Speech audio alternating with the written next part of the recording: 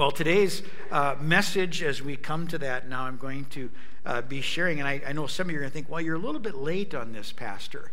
And I am a little bit late, maybe. I talked to Pastor Dave last week, and I wanted to do kind of a resolution sermon, and that should have been probably last week or the week before. So I know it's a little bit late, but it's still going to apply. So I want you to bear with me in that and just kind of help me out with that and understand that I'm running a little bit late. But today's sermon is based upon the text of Deuteronomy 30:15a. You can see that there on the screen. I'm going to click to it here a little bit, and we'll read that. But this is a text that is actually spoken as the people are getting ready to go into the promised land. And I think it's a great text, and the context of the text is not like New Year's resolutions, okay? So I readily recognize that. But I do think the principle that is shared, or the principle that's put forth, is important for us to see and to understand, all right? So we're going to read today Deuteronomy chapter 30, verse 15. First part of that verse, I'd like us to read this as a congregation. It's on the screen. Let's read this together, and it says, "See, I have set before you today life and prosperity." Heavenly Father, this is your word for us, and I do pray, God, that you would use this word powerfully and mightily in all of our lives. We submit to that word today, oh God. I pray that you would allow us to remove all the distractions, and that you would guide us, and that you would help us to dig into this word and have this word applied each unto our own hearts and unto our own lives. We ask this now in Christ's name, amen. All right, see, I have set before you today life and prosperity. And it's interesting because really resolutions usually are those things that we do that are going to result in prosperity or blessing in our lives. They're things that we recognize most likely that we need to change, we need to remedy, we need to fix. And, I don't know, I'm kind of skeptical on them because I've had enough New Year's resolutions to realize by the 14th of January, most of you have already forgotten what they were or they've failed, right? Is that about it? I mean, that's kind of the way it goes. Well, it's interesting. Resolutions are not a new thing. As I was doing some research for this week's message, I discovered that resolutions have been around for about 3,000 to 4,000 years. They believe the ancient Babylonians were the first to use them, and the context was this, is that at the end of their year, they would make promises to return things that they had borrowed. They made promises to be faithful to the king, to be loyal to the king. And it was interesting because then as they went through the year, if they were successful in these endeavors, if they kept their resolutions, so to speak, the gods, little g, the gods would bless them with prosperity. That was kind of the idea that, this has been going on for a long time. So the resolutions that you have made are nothing new.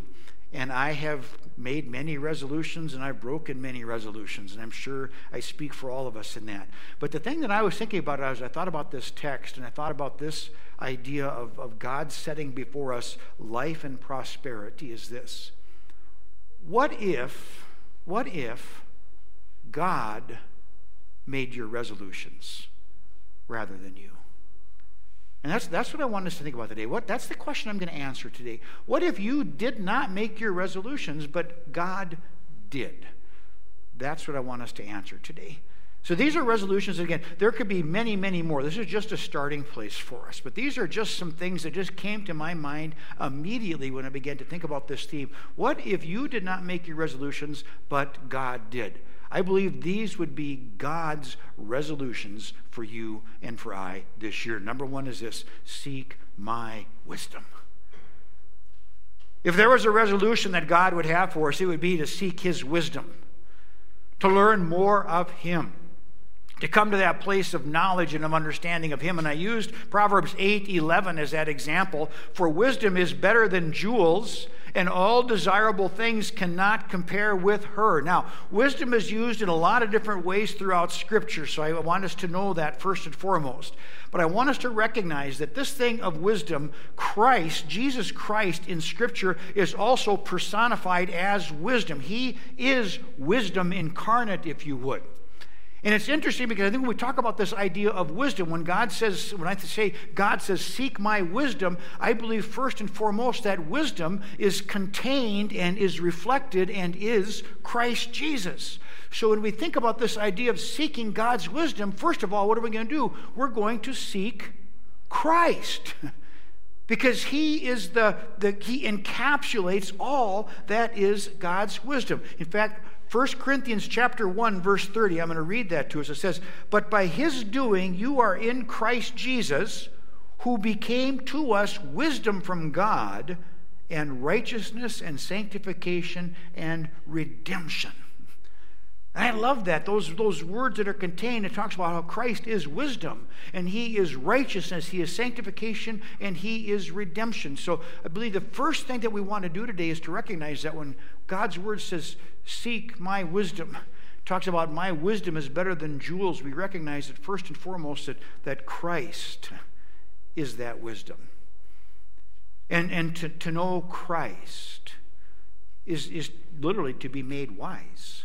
To know Christ captures the essence of what it is to know God's wisdom. But I think also we can go beyond that even and recognize that when Scripture speaks of wisdom, it also speaks of an understanding or a knowledge of what God would will or desire for us, how we would live our lives.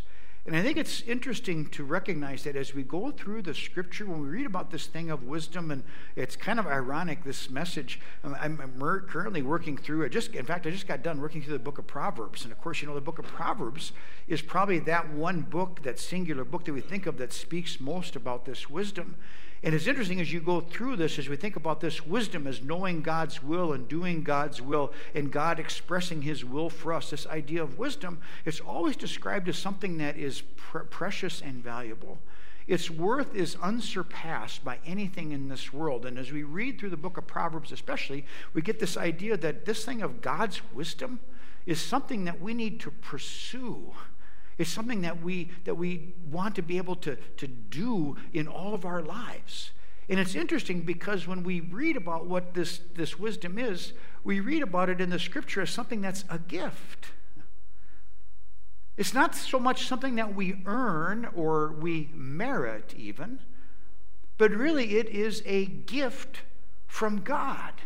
And it's interesting, there's a text, I will have a read this, Revelation. It's from Ephesians chapter 1, verse 7. And it says, and it's really a prayer of Paul, but notice what it says there. It says, "That the God of our Lord Jesus Christ, the Father of glory, may give to you a spirit of wisdom and of revelation in the knowledge of him." And what that verse tells me, this is the prayer that Paul is uttering forth for the church. And what it's telling us is that wisdom is a gift. And Paul is praying that this gift would be given to the people. And of course, what do we read in James chapter 1, verse 5? What's James chapter 1, verse 5 tell us? It says, "If any of you lack wisdom, what are you to do? Ask God, call to God, pray to God." So we see now this whole thing of wisdom is something that is not beyond us. When I say seek my wisdom, I'm talking about something that's very attainable for us. God's wisdom comes as a gift, and it comes to us as we would pray and as we would seek him. So it's really simple. And then the last idea that I want to build upon here is this. So this wisdom, where is it recorded? Do we have a record of God's wisdom? We say, yeah, I mean the whole world is a record of God's wisdom. But what are you holding and what do you have in your laps?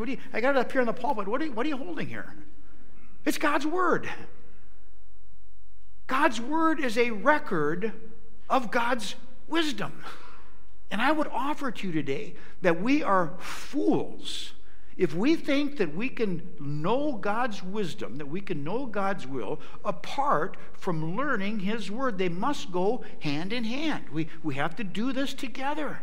God reveals to us through Christ. Christ is revealed to us in the Scripture. God is revealed to us in the Bible and in the Word of God. And therefore it behooves us as God's people to be in His Word. And shame on you, shame on me, for ignoring the opportunities that we have to dig deep into His Word. It is the Word that makes one wise. It's the Word of God that really allows us to dig deep and to grow into the ways of God. Now, it's interesting. I had a group of young men that I had walked through with a Bible study this fall, and it was really good. We had a great study. But at the end, it was interesting that the universal request was some way or some system by which we could continue to read the Bible in a systematic way. And I realized that I think this is super important. We have done this in the past, but we've missed a couple of years, and I'll take blame for that. But we need to be able to provide to our congregation, I believe, a systematic way of reading the Scriptures. And I've done that. There are out on the desk out there, right outside the right where Scott is sitting, right beyond that, there's a desk. And I have got 3 Bible reading plans on real nice hard copy paper for you. I'm going to explain them a little bit. These are going to be online, by the way, so there's not a lot of copies there. These are going to be online. But one consists of reading through the New Testament. It's called 5 by 5 by 5. It's 5 minutes a day, 5 days a week, 5 ways to dig deeper, all right? And it's going to cover primarily the New Testament. The other 2 are going to be more of a reading the Bible in a year format. And it's got it's got texts week to week to week, day by day by day. And if you keep up on that, you will get through the entire Bible in a year. Now, I recognize you're already going, Pastor, I'm already 14 days too late. That's okay. Start tomorrow on January 15th. It doesn't matter. The point is that you are reading the Scriptures. And there is a systematic way of doing that that'll get you through the Scripture. And I've got, like I said, I've got 3 ways. If you just want to focus on the New Testament, great. If you want to do both Old and New, there's 2 guides for that too. But these are available in the back. I want to encourage us to take advantage of that. There are so many tools, and maybe you won't like mine. That's okay. You can use somebody else's. I don't care. But I think it's important that when we think of this resolution number 1 that God would have for us, to seek my wisdom, that wisdom is found in His Word. And therefore, resolution number 1 for you this year and for me is that we will what?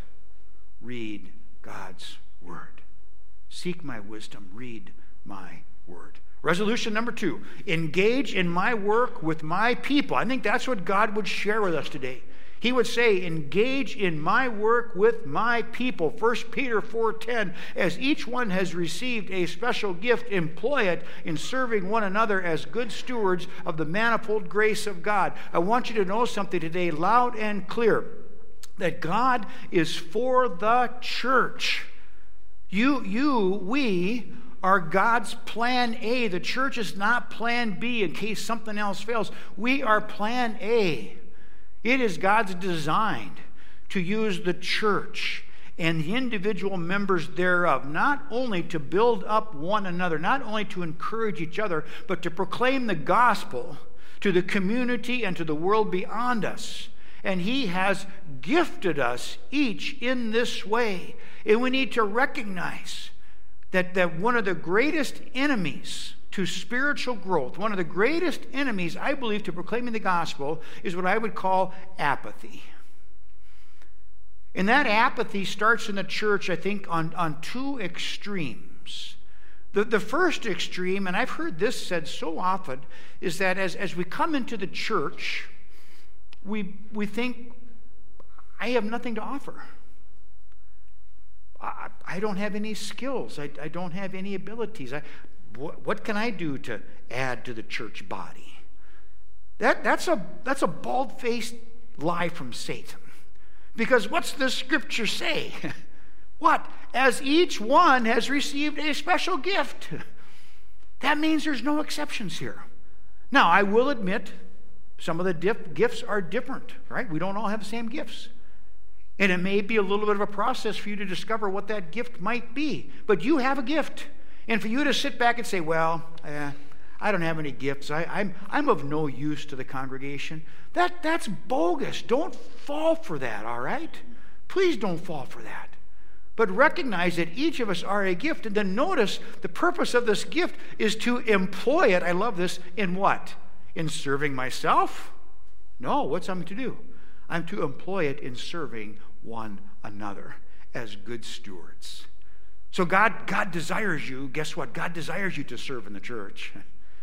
That's part of what His will is that we would be a people that serve in the church. So part of that idea of this apathy is first of all just comes from the fact that, well, I don't have any skills or gifts. That's a lie. I think the second one, though, is kind of on the opposite end. It's this place sometimes that we get to, that we come to a place of being saved. And we would sense that that's the pinnacle of our Christian service. I'm saved. And I got to be really careful here, because it is. I mean, that's what God desires for us, that we would be saved, that we would know Jesus as Savior and Lord. But I want to say that we are not saved in order just to sit. And I think it's woefully foolish of us to think, well, I don't have to do anything because I'm saved. God desires to use you. And he desires to use you in the sphere of influence that he has placed you in even now. If you are a believer in Jesus Christ, God has a purpose and God has a plan and God has a call for you, regardless of where you're at. He desires you to serve. And I pray today that we would rightly recognize that, and that we would rightly know that he wants us to serve and he wants to use us then in this way of service. And I want us to recognize today the great blessing. We talked about some great challenges. There is a great blessing that comes to us when we serve together. It was wonderful this is just a microcosm, but to walk over to church today at 8:45 and parking lots cleared, sidewalks are cleared, guys are working, coffee's made, ushers are ready to go, flowers are on the altar, lights are on. Why is that? That's because we're working together. It's a wonderful thing to come and see kids in school and see kids in class and see kids in daycare and all these things. It's a wonderful thing. It's a wonderful thing to come to a church council meeting and to recognize 22 other individuals have a big role in what we're doing within this church family. But that's because we're working together, and then we're better together. I know that sounds like one of those commercial phrases, but we are better together. And I want us to be encouraged today to recognize the power of being together. All right? I'm running out of time. So what's going to be the resolution? What's going to be the resolution? The resolution is going to be this, is that in the course of this next year, you will serve in some capacity in two ways. In the church, and guess what? Outside the church. Now, they both may be within the church body of some way, but I want you to figure out a way that you can serve in the church, and I want you to figure out a way that you can serve outside the church. Whatever that is. It could be great, big, it could be small, but whatever that is, inside and outside the church. And then this is the other thing I want you to resolve today, that you will regularly attend the worship services of a church. I want it to be here, of course, but I know some of you are visitors or guests. That's okay. But wherever God leads you to, I want you to become a regular attender of that church. That's how we build unity. That's how we build camaraderie. That's how we build together and become equipped together in Christ. All right, so that's resolution number 2. Resolution number 3, commit all things to me. Commit all things to me. Psalm 37. Commit your ways to the Lord. Trust also in him, and he will do it. He will bring forth your righteousness as the light and your judgment as the noonday. I love that verse. And I use that today because of a couple things. First of all, that phrase, commit your way to the Lord, the word picture that's presented there is a word picture of like somebody like carrying a big, heavy boulder on their shoulder.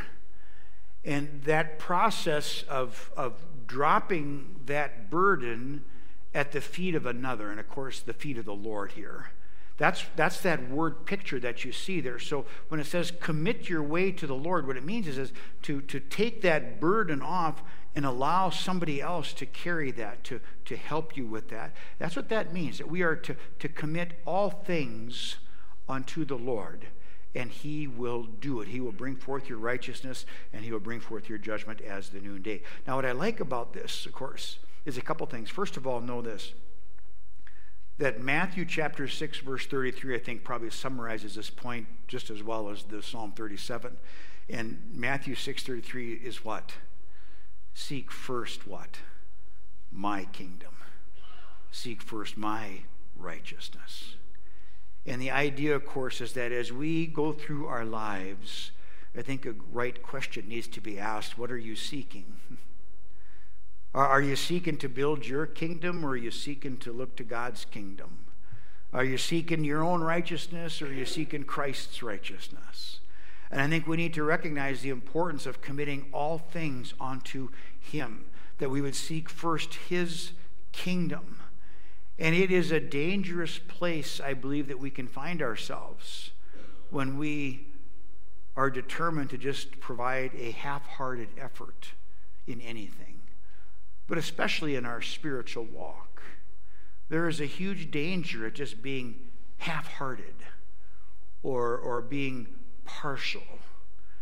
And I believe with all my heart that what God would desire us to resolve is that we would be all in. That's what this phrase means. Commit your way to the Lord. Trust in Him. That means we're all in. I remember that passage. I think it's chapter 3, verse 16 of the book of Revelation. And remember what happens? The angel or God is speaking. He says, I wish you were either warm or cold, but what? You are lukewarm. Very good. And therefore I spit you out of my mouth. And I think, I'm sad to say this, but I think a lot of people come to their spiritual walk with a lukewarm attitude. Take it or leave it. I got time today. I don't have time. I'm busy. Whatever, this, that. I think that grieves God's heart. Don't be lukewarm. Be all in. Commit your way unto the Lord. Trust in Him, and He will do it. That's resolution number 3. I believe that God wants that for us, to commit our ways to Him. So this is the resolution then. We think about this verse from Psalm 37. This is the resolution. I would suspect that all of you have something that you haven't fully turned over to the Lord. I'm going to ask today that you allow the Holy Spirit to search your heart.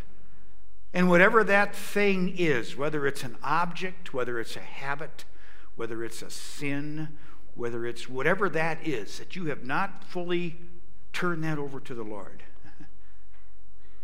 that today would be that day that you would commit fully and completely, that you would be all in for Him. That's our resolution number 3. And then last and not least, number 4 is this: keep your eyes on the prize. Keep your eyes on the prize. Love this one. I love the verse. It says, I press on toward the goal for the prize of the upward call of God in Christ Jesus. Philippians 3:14. What I like about this, and there's a whole sermon just on this text. I apologize, we won't have time to get into all that. But I want us to first of all notice this, that Paul is saying here, I press on toward the goal. That idea of pressing on reminds us that life is not simple and easy. I'm reminded of a phrase that I've thought this often in ministry. It says, there's no way but the hard way. And those of you, that probably work with people or anything, you just recognize that that's a pretty fair statement oftentimes. There's no way but the hard way. And that's true of Christian life, by the way. That a lot of what you're going through is hard. A lot of what you're doing is difficult. A lot of what you're feeling is a challenge. And I want us to recognize that because we live in this broken and fallen world, I think it is true that there's no way but the hard way. Things are going to be difficult. Things are going to be challenging. And we need to recognize that, as Paul does here, we need to press on toward the goal of the prize. Keep your eye on the prize of the upward call of God in Christ Jesus. And despite the hard way, we continue to look Christ's way. Now, part of this process, I believe, consists of 2 things. It's going to consist, as we keep our eyes on the prize, we're going to put off and we're going to put on. And when I say that, I talk about that there are things that we need to put off, that we need to take out of our lives. If we really want to focus on the goal of the prize, There are things that need to come out of our lives. There are some habits, there are some sins, there are some thoughts, there are some actions, there are some things that I believe really need to come out of our lives. We need to have them come out. We need to take that off. But then also, Scripture talks about putting on Christ. As those things are taken off, what I want us to do is put on Christ. Take off sin. Take off fleshly lust. Take off sinful desires and replace it with Christ. Put on Christ. That's what it means to keep your eyes on the prize.